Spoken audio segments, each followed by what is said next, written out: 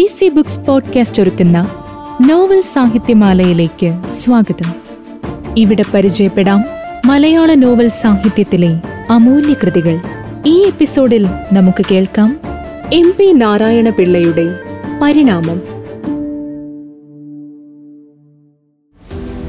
ഭരണകൂടത്തിന്റെ സ്വഭാവം മതപരമോ സൈനികമോ മുതലാളിത്തമോ സോഷ്യലിസമോ ജനാധിപത്യമോ ഏകാധിപത്യമോ എന്തുമായിക്കോട്ടെ, ചാരവലയങ്ങളും തടങ്കൽ പാളയങ്ങളുമില്ലാത്ത ഒരു ഭരണവ്യവസ്ഥ ഭൂമിയിൽ സൃഷ്ടിക്കാൻ ഇന്നോളം ആർക്കും കഴിഞ്ഞിട്ടില്ല. കേൾക്കാം അധികാരത്തിൻ്റെ ഈ നൈതിക പ്രശ്നം സമർത്ഥമായി അഭിവ്യഞ്ജിപ്പിക്കുന്ന നോവൽ പരിണാമം.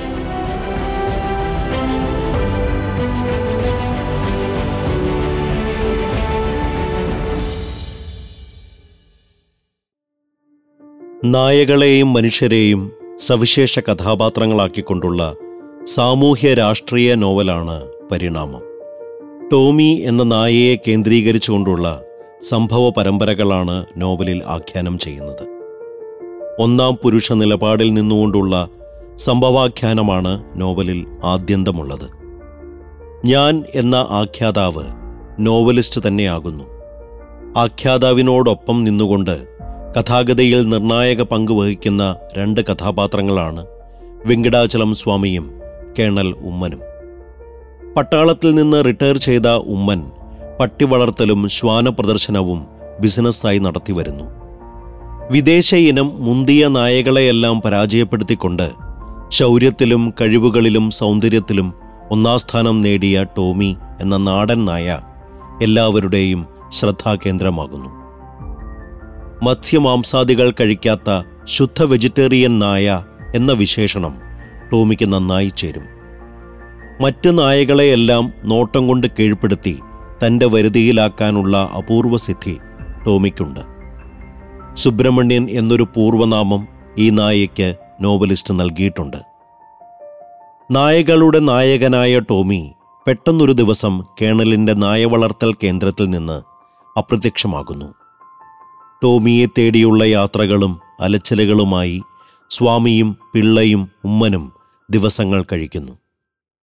പട്ടിയെ കണ്ടെത്തുന്നതിനായി മൂവർ സംഘം പത്രപരസ്യം നൽകുന്നു. അട്ടപ്പാടിയിൽ ഒരു നക്സൽ ആക്രമണവും കൊലയും നടന്നത് അന്വേഷിക്കാൻ പോയ പോലീസിൻ്റെ ഒപ്പമുണ്ടായിരുന്ന ടൈഗറാണ് കേണൽ ഉമ്മൻ്റെ ടോമിയായി വരുന്നത്. ടൈഗറിനെ അന്വേഷിച്ചുകൊണ്ടിരുന്ന പോലീസിൻ്റെ ശ്രദ്ധയിൽ ടോമിയെ കാണാനില്ല എന്ന പരസ്യം വന്നുപെടുകയും അവർ ഉമ്മൻ സ്വാമി പിള്ള സംഘത്തെ ചോദ്യം ചെയ്യുകയും ചെയ്യുന്നു. അട്ടപ്പാടിയിൽ ഗിരിവർഗക്കാർക്കിടയിൽ നേതാവായി മാറിയ മത്തായി എസ്തോസ് മുതലാളിയെ കൊലപ്പെടുത്തി മാവോയിസ്റ്റ് എന്ന നിലയിലും ശ്രദ്ധേയനായി. മത്തായിയെ പിടികൂടാനെത്തിയ പോലീസിന് മത്തായിയെ കണ്ടെത്താൻ കഴിയുന്നില്ല.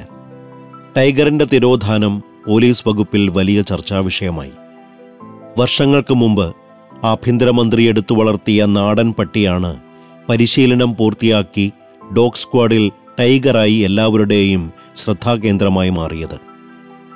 നക്സൽ മത്തായിയെയും ടൈഗർ നായയെയും കണ്ടെത്താനുള്ള പോലീസിൻ്റെ അന്വേഷണവും ടോമിയെ വീണ്ടെടുക്കാനുള്ള ഉമ്മൻ്റെ ശ്രമങ്ങളും സമാന്തരമായി മുന്നേറുന്നു. പോലീസ് വകുപ്പിന് രഹസ്യ വിവരങ്ങൾ നൽകുന്ന ഇൻഫോർമറായ മൃഗഡോക്ടർ മാത്യു ഇട്ടിയേരയുടെ ജീവിതകഥ നോവലിലെ ഉപാഖ്യാനങ്ങളിലൊന്നാണ്. കുഞ്ഞ് എന്ന പേരിലാണ് ഡോക്ടർ ഇട്ടിയേര അറിയപ്പെട്ടിരുന്നത്. ഗോഹട്ടയിലെ വെറ്റിനറി കോളേജിൽ പഠിക്കുന്ന വേളയിൽ ക്യാമ്പസിൽ നടന്ന ഒരു ബലാത്സംഗ കൊലപാതക കേസിൽ നിരപരാധിയായ ഇട്ടിയേര കുടുങ്ങിപ്പോകുന്നു. കേസിൽ നിന്ന് രക്ഷപ്പെടാൻ വേണ്ടി ജീവിതകാലം മുഴുവൻ പോലീസിൻ്റെ ഇൻഫോർമറായി കഴിഞ്ഞുകൊള്ളാം എന്ന് മാത്യു ഇട്ടിയേരയ്ക്ക് കരാർ വെക്കേണ്ടി വന്നു. വെറ്റിനറി ബിരുദം 1ാം റാങ്കിൽ വിജയിച്ച മാത്യു ഇട്ടിയേരയ്ക്ക് കേന്ദ്ര സർവീസിൽ താത്കാലിക ജോലി ലഭിക്കുകയും പല വകുപ്പുകളിൽ മാറി മാറി സേവനമനുഷ്ഠിച്ച് തമിഴ്നാട്ടിലെ കൂനൂരിൽ പേവിഷ ഗവേഷണ കേന്ദ്രത്തിൽ സ്ഥിര നിയമനം കിട്ടുകയും ചെയ്യുന്നു. അവിടെ നിന്നും പേപ്പട്ടി ശല്യത്തെക്കുറിച്ച് അന്വേഷിച്ച് റിപ്പോർട്ട് ചെയ്യാനായി അട്ടപ്പാടിയിലെത്തുന്ന ഇട്ടിയേരയെ നക്സൽ മത്തായി തട്ടിക്കൊണ്ടുപോയി ഭീഷണിപ്പെടുത്തി പോലീസ് വിവരങ്ങൾ തനിക്ക് നൽകുന്നതിനുള്ള ഏജന്റാക്കി മാറ്റി. അന്നു മുതൽ മാത്യു ഇട്ടിയേര പോലീസിന് കൊടുത്തിരുന്ന വിവരങ്ങളെല്ലാം മത്തായി നൽകുന്ന വിവരങ്ങൾ മാത്രമായി. അങ്ങനെ പോലീസിനെ വഴിതെറ്റിക്കാനുള്ള ഡിസ്ഇൻഫർമേഷൻ ആയുധമായി മാറി മാത്യു ഇട്ടിയേര. ഒരേ സമയം നക്സൽ മത്തായിയുടെയും പോലീസിൻ്റെയും ഇൻഫോർമറായി പ്രവർത്തിക്കേണ്ടി വരുന്ന മൃഗഡോക്ടർ ഭരണകൂടത്തിൻ്റെയും അധികാരത്തിൻ്റെയും അരാജകത്വത്തിൻ്റെയും പ്രതിനിധാനമെന്ന നിലയിലാണ് നോവലിൽ കഥാപാത്രമാകുന്നത്.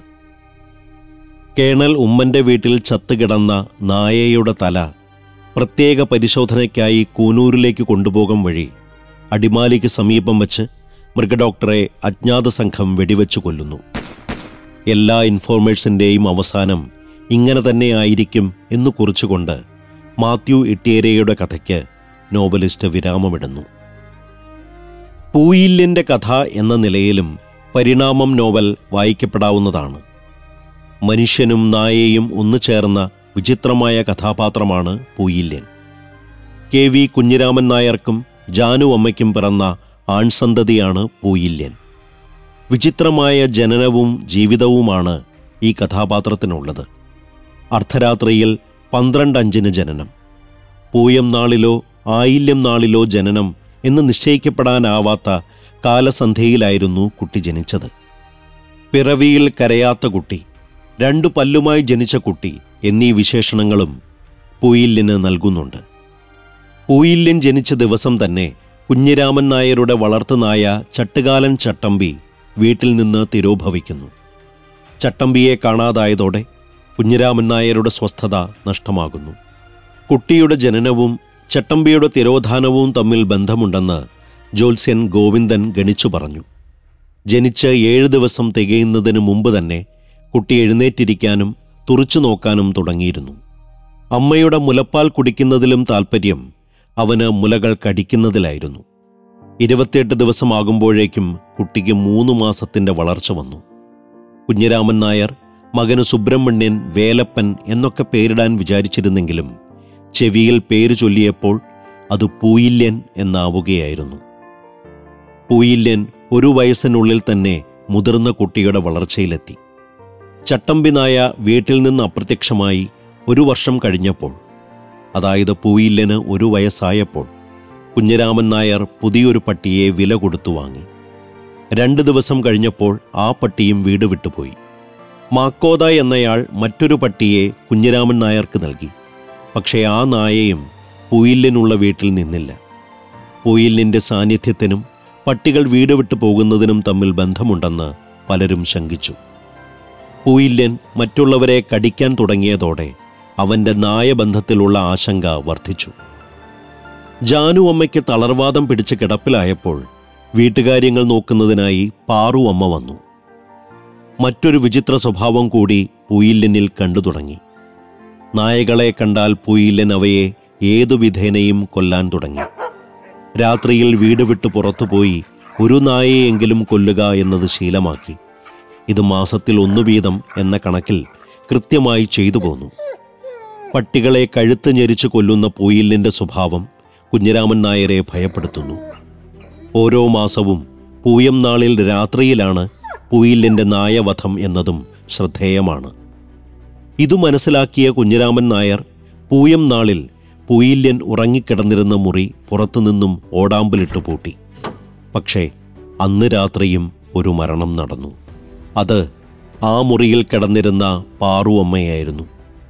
പൂയില്യൻ പാറുവമ്മയെ കഴുത്ത് ഞെരിച്ചു കൊല്ലുകയായിരുന്നു എന്ന സത്യം കുഞ്ഞിരാമൻ നായർ രഹസ്യമാക്കി വെച്ചു. പാറുവമ്മയ്ക്ക് പകരം വീട്ടുജോലികൾ ചെയ്യാൻ കാർത്യായനി അമ്മയെത്തി. അവരുടെ അന്ധനായ മകൻ ശിവനും പൂയില്യൻ്റെ വീട്ടിൽ താമസം തുടങ്ങി. അന്ധനായ ശിവനെ കാണുമ്പോൾ മാത്രം പൂയില്യന് സങ്കോചവും ഭയവും ഉണ്ടാകുന്നു. പൂയം നാൾ രാത്രിയിലുള്ള പൂയില്യൻ്റെ നായവധത്തെ നിർത്തലാക്കുന്നതിന് ശിവന്റെ തന്ത്രപരമായ ഇടപെടലിന് കഴിഞ്ഞു. ശിവനുമായി പരസ്പര ധാരണയിൽ പൂയില്യൻ ജീവിച്ചു പോന്നു. കണ്ണില്ലെങ്കിലും കണ്ണുള്ളവനേക്കാൾ ഉൾക്കാഴ്ചയുള്ളവനായിരുന്നു ശിവൻ. 6 വർഷക്കാലം കാർത്യായനി അമ്മയും ശിവനും കുഞ്ഞിരാമൻ നായരുടെ വീട്ടിൽ കാവൽക്കാരെ പോലെ കഴിഞ്ഞു. നക്സലൈറ്റ് മത്തായിയെ പിടികൂടാൻ സർക്കാർ പോലീസിന്റെ പ്രത്യേക സേനയെ വിന്യസിക്കുന്നു. മത്തായിയെ പിടികൂടി എന്ന വ്യാജവാർത്ത സൃഷ്ടിച്ച് അയാളുടെ അനുയായികളെയും ആദിവാസി വിഭാഗക്കാരെയും പ്രതിരോധിക്കാൻ പോലീസ് തന്ത്രം മെനയുന്നു. പോലീസ് നീക്കങ്ങളെ അതിജീവിച്ച് മത്തായി വനത്തിൽ തന്നെ തുടരുന്നു. ഇതിനിടയിലാണ് കേണൽ ഉമ്മൻ്റെ എസ്റ്റേറ്റിൽ നിന്ന് ടോമിയെ കാണാതാകുന്നതും. ടോമിയെ അന്വേഷിക്കുന്ന ഉമ്മനും സംഘവും മത്തായിയെ പിടികൂടാൻ തന്ത്രങ്ങൾ ആവിഷ്കരിക്കുന്ന പോലീസും തങ്ങളുടെ ലക്ഷ്യം കാണാതെ അലയുന്നു. ടോമി അപ്രത്യക്ഷമായതിനു പിന്നാലെ കേണലിൻ്റെ പട്ടി വളർത്തൽ കേന്ദ്രത്തിൽ നിന്ന് പട്ടികളെല്ലാം ഒന്നിനു പിറകെ ഒന്നായി രക്ഷപ്പെട്ടു പോകുന്നു. 100-ലധികം പട്ടികളിൽ രാജപാളയം ഇനത്തിൽപ്പെട്ട 2 എണ്ണം കൊല ചെയ്യപ്പെട്ട നിലയിൽ വാഴത്തോട്ടത്തിൽ കാണപ്പെടുന്നു. മറ്റു പട്ടികളെ കണ്ടെത്താനുള്ള വഴി കേണലും സ്വാമിയും പിള്ളയും കൂടിയിരുന്ന് ആലോചിച്ചു. മുനിസിപ്പൽ സെക്രട്ടറിയെ സമീപിച്ച് മുനിസിപ്പാലിറ്റിയിലെ പട്ടിപിടുത്തക്കാരിൽ ആരെയെങ്കിലും വിട്ടുതരണമെന്ന് അവർ ആവശ്യപ്പെട്ടു. പട്ടിപിടുത്തക്കാരൻ എന്ന നിലയിൽ പ്രശസ്തനായ പൂയില്യനെ കേണലിൻ്റെ പട്ടികളെ കണ്ടെത്താൻ നിയോഗിക്കുന്നു. പട്ടി ഒന്നിന് 500 രൂപ നിരക്കിൽ പൂയില്യൻ ജോലി ഏറ്റെടുക്കുന്നു. പട്ടികളുടെ മേൽ പൂയില്യനുള്ള സ്വാധീനവും അധികാരവും നിയന്ത്രണസിദ്ധിയും ശിവനിൽ നിന്നും പിള്ള, അതായത് നോവലിസ്റ്റ്, ചോദിച്ചു മനസ്സിലാക്കുന്നു. പൂയില്യൻ്റെ ആജ്ഞാശക്തിക്ക് മുമ്പിൽ പട്ടികൾ വിനീത വിധേയരാകുന്നു. പൂയില്യൻ പച്ചവെള്ളം മാത്രമേ കുടിക്കൂ. ചായ, കാപ്പി അവനിഷ്ടമല്ല. എന്തു ഭക്ഷിക്കാൻ കൊടുത്താലും അതും എടുത്തുകൊണ്ട് ദൂരെ ഒരു മൂലയിൽ പോയിരുന്ന് തിന്നും. കൈയിലെയും കാലിലെയും വിരലുകളും പത്തിയും പട്ടിയുടേതുപോലെ തോന്നിപ്പിച്ചു. കേണലും സ്വാമിയും പിള്ളയും പൂയില്യനെ കൗതുകപൂർവ്വം നിരീക്ഷിച്ചു. പട്ടികളെ പിടിച്ചുകൊണ്ടുവരാനുള്ള ജോലി ഏൽപ്പിച്ച ദിവസം തന്നെ ലാൽ എന്നു പേരുള്ള പട്ടിയെ പിടിച്ചുകൊണ്ടുവന്ന് പൂയില്യൻ കേണലിനെ വിസ്മയിപ്പിച്ചു. എവിടെയാണോ അധികാരം അവിടെയാണ് നായകളും എന്ന് കേണൽ ഉമ്മച്ചൻ പറഞ്ഞു. 2-3 ദിവസത്തിനുള്ളിൽ തന്നെ കേണലിൻ്റെ നായകളെയെല്ലാം പൂയില്യൻ വീണ്ടെടുത്തു. പൂയില്യൻ പട്ടിപിടുത്തത്തിനിറങ്ങിയതോടെ പല നായകളും തിരിച്ചു വരാനും തുടങ്ങിയിരുന്നു. നായകളുടെ പൂവാലൻ എന്നൊരു പേരുകൂടി കേണലും സംഘവും പൂയില്യന് ചാർത്തിക്കൊടുത്തു. എന്നാൽ ടോമി മാത്രം മടങ്ങിയെത്തിയില്ല. ടോമിയെപ്പറ്റിയുള്ള വിവരങ്ങളും അജ്ഞാതമായി തുടർന്നു. പൂയില്യനെ ഏർപ്പാട് ചെയ്തു നൽകിയ മുനിസിപ്പൽ സെക്രട്ടറിയായ സഖാവിനെ കണ്ട് കേണലും സംഘവും നന്ദി അറിയിച്ചു. സഖാവ് വഴിയാണ് ഇവർ പൂയില്യൻ്റെ അച്ഛൻ കുഞ്ഞിരാമൻ നായരെയും ശിവനെയും പരിചയപ്പെടുന്നത്. ടോമിയെ പിടികൂടാൻ പൂയില്യന് കഴിഞ്ഞില്ല എന്നത് മൂവരിലും നിരാശയുണ്ടാക്കി. എങ്കിലും അന്വേഷണം പല വഴിക്ക് തുടരാൻ തന്നെ അവർ തീരുമാനിച്ചു. പോലീസ് സർക്കിൾ ഇൻസ്പെക്ടറുമായി സഹകരിച്ചുള്ള ടോമി അന്വേഷണത്തിനും അവർ ശ്രമിച്ചു. പോലീസ് ഡിപ്പാർട്ട്മെന്റിൽ നിന്ന് റിട്ടയർ ചെയ്ത ഡോഗ് ട്രെയിനർ ഡിസൂസയെ കേണലും സംഘവും പരിചയപ്പെടുന്നു. കേണലിനോടൊപ്പമുണ്ടായിരുന്ന പൂയില്യനെ കണ്ട ഉടൻ തന്നെ അവനിലെ നാടൻ പട്ടിയെ, മോങ്ഗ്രലിനെ, ഡിസൂസ തിരിച്ചറിഞ്ഞു. രാത്രിയിൽ പൂയില്യനെ പൂട്ടിയിടണമെന്ന് ഡിസൂസ നിർദ്ദേശിച്ചു. ഡിസൂസയെ കണ്ടതു മുതൽ പൂയില്യനിൽ ഭയവും വെപ്രാളവും വന്നു ചേർന്നത് കേണലും ശ്രദ്ധിച്ചു. ഡിസൂസ നായകളുടെ ഗുരുവാണെങ്കിൽ പൂയില്യൻ നായകളുടെ കാലനായിരുന്നു. ടോമിയെ അന്വേഷിക്കുന്ന കേണൽ, നക്സൽ മത്തായിയെ പിടിക്കാൻ നടക്കുന്ന പോലീസ്, ഇവരെ 2 പേരെയും രഹസ്യമായി നിരീക്ഷിക്കാൻ നിയോഗിക്കപ്പെട്ട ഡിസൂസ എന്നിങ്ങനെ 3 വഴികളിൽ അന്വേഷണവും ചാരപ്രവർത്തനവും മുന്നേറുന്നു.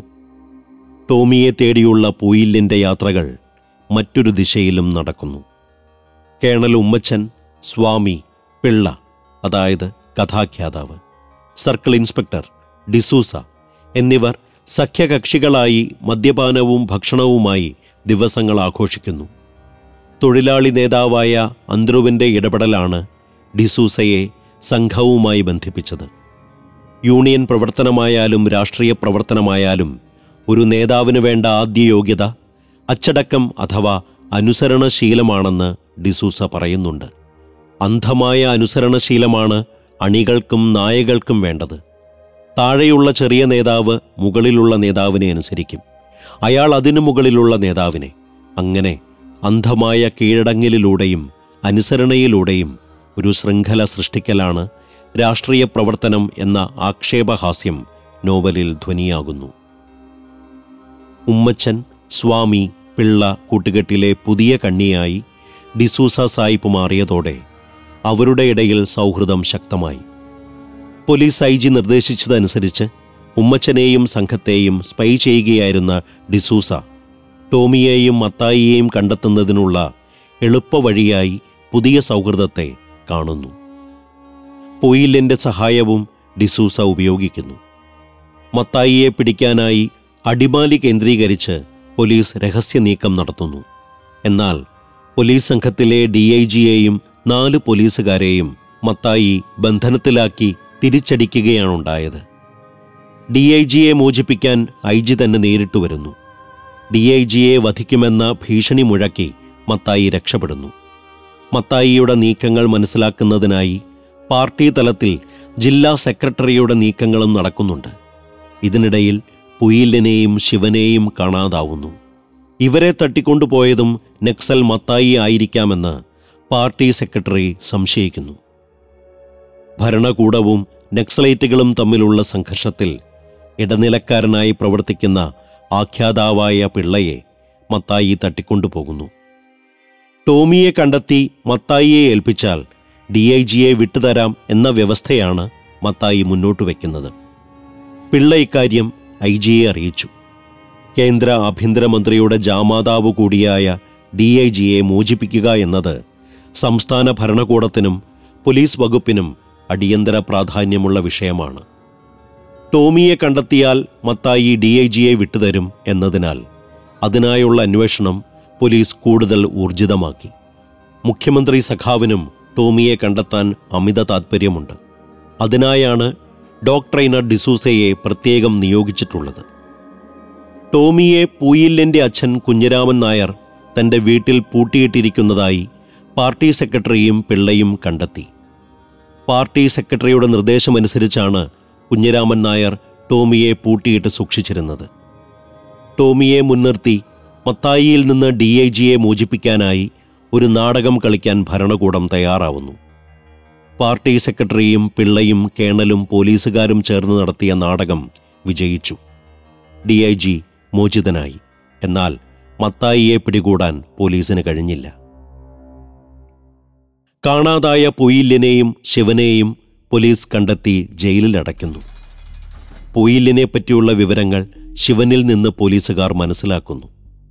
നോവലിൻ്റെ അവസാന അധ്യായത്തിൽ ശിവന്റെ വിവരണവും പൊയില്യൻ്റെ അന്ത്യവും വായിച്ചറിയാം. പൊയില്യൻ യഥാർത്ഥത്തിൽ ഒരാളായിരുന്നില്ല.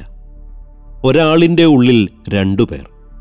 പൊയില്യനിലെ ആദ്യത്തെ വ്യക്തിത്വം മനുഷ്യനും രണ്ടാമത്തെ വ്യക്തിത്വം നായയുമായിരുന്നു. പൊയില്യനിലെ നായയെ തിരിച്ചറിയാനുള്ള കഴിവ് ശിവനുണ്ടായിരുന്നു. അതുകൊണ്ട് തന്നെ പൊയില്യനും ശിവനും തമ്മിൽ ഒരുതരം രഹസ്യബന്ധവും ധാരണയും ഉണ്ടായിരുന്നു. പൊയില്യൻ്റെ രാത്രികാല സഞ്ചാരങ്ങളിൽ അവനിലെ നായയായിരുന്നു അവനെ നിയന്ത്രിച്ചിരുന്നത്. പട്ടികളുടെ മേൽ സ്വാധീനവും ആജ്ഞാശക്തിയും ഉണ്ടായിരുന്ന പൊയില്യനെ നായകൾ തന്നെ കടിച്ചു കീറി കൊല്ലുകയായിരുന്നു എന്ന് അവസാന അധ്യായത്തിൽ പറഞ്ഞു വയ്ക്കുന്നു. പൊയില്യൻ്റെ ദാരുണമായ അന്ത്യം പോലീസുകാർ പറഞ്ഞ് ശിവൻ അറിയുന്നു. ശിവന് അതിൽ അസ്വാഭാവികമായി ഒന്നും തോന്നിയില്ല. ഇന്നല്ലെങ്കിൽ നാളെ നായകൾ തന്നെ പൊയില്യനെ വകവരുത്തും എന്ന് ശിവൻ കരുതിയിരുന്നു. കേന്ദ്രീയവും ഏകരേഖീയവുമായ ആഖ്യാനവഴി ഉപേക്ഷിച്ചുകൊണ്ട് ഇടവഴികളും കുറുക്കുവഴികളും ഒറ്റയടി വഴികളും തേടിക്കൊണ്ടുള്ള ആഖ്യാനമാണ് പരിണാമത്തിലുള്ളത്.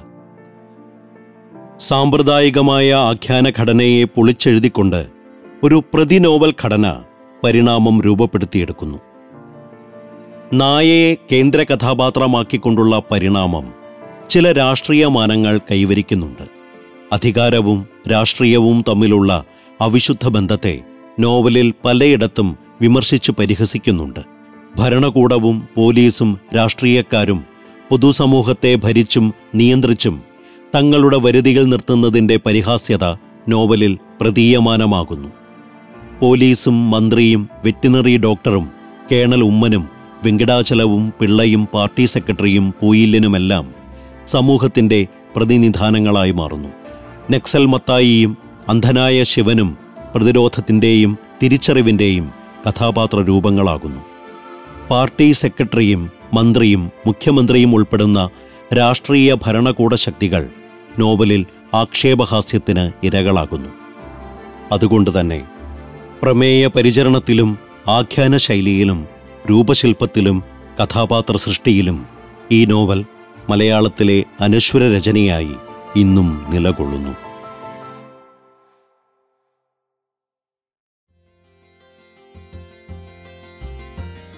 Thank you for listening to DC Books Podcast. Stay tuned for the next one.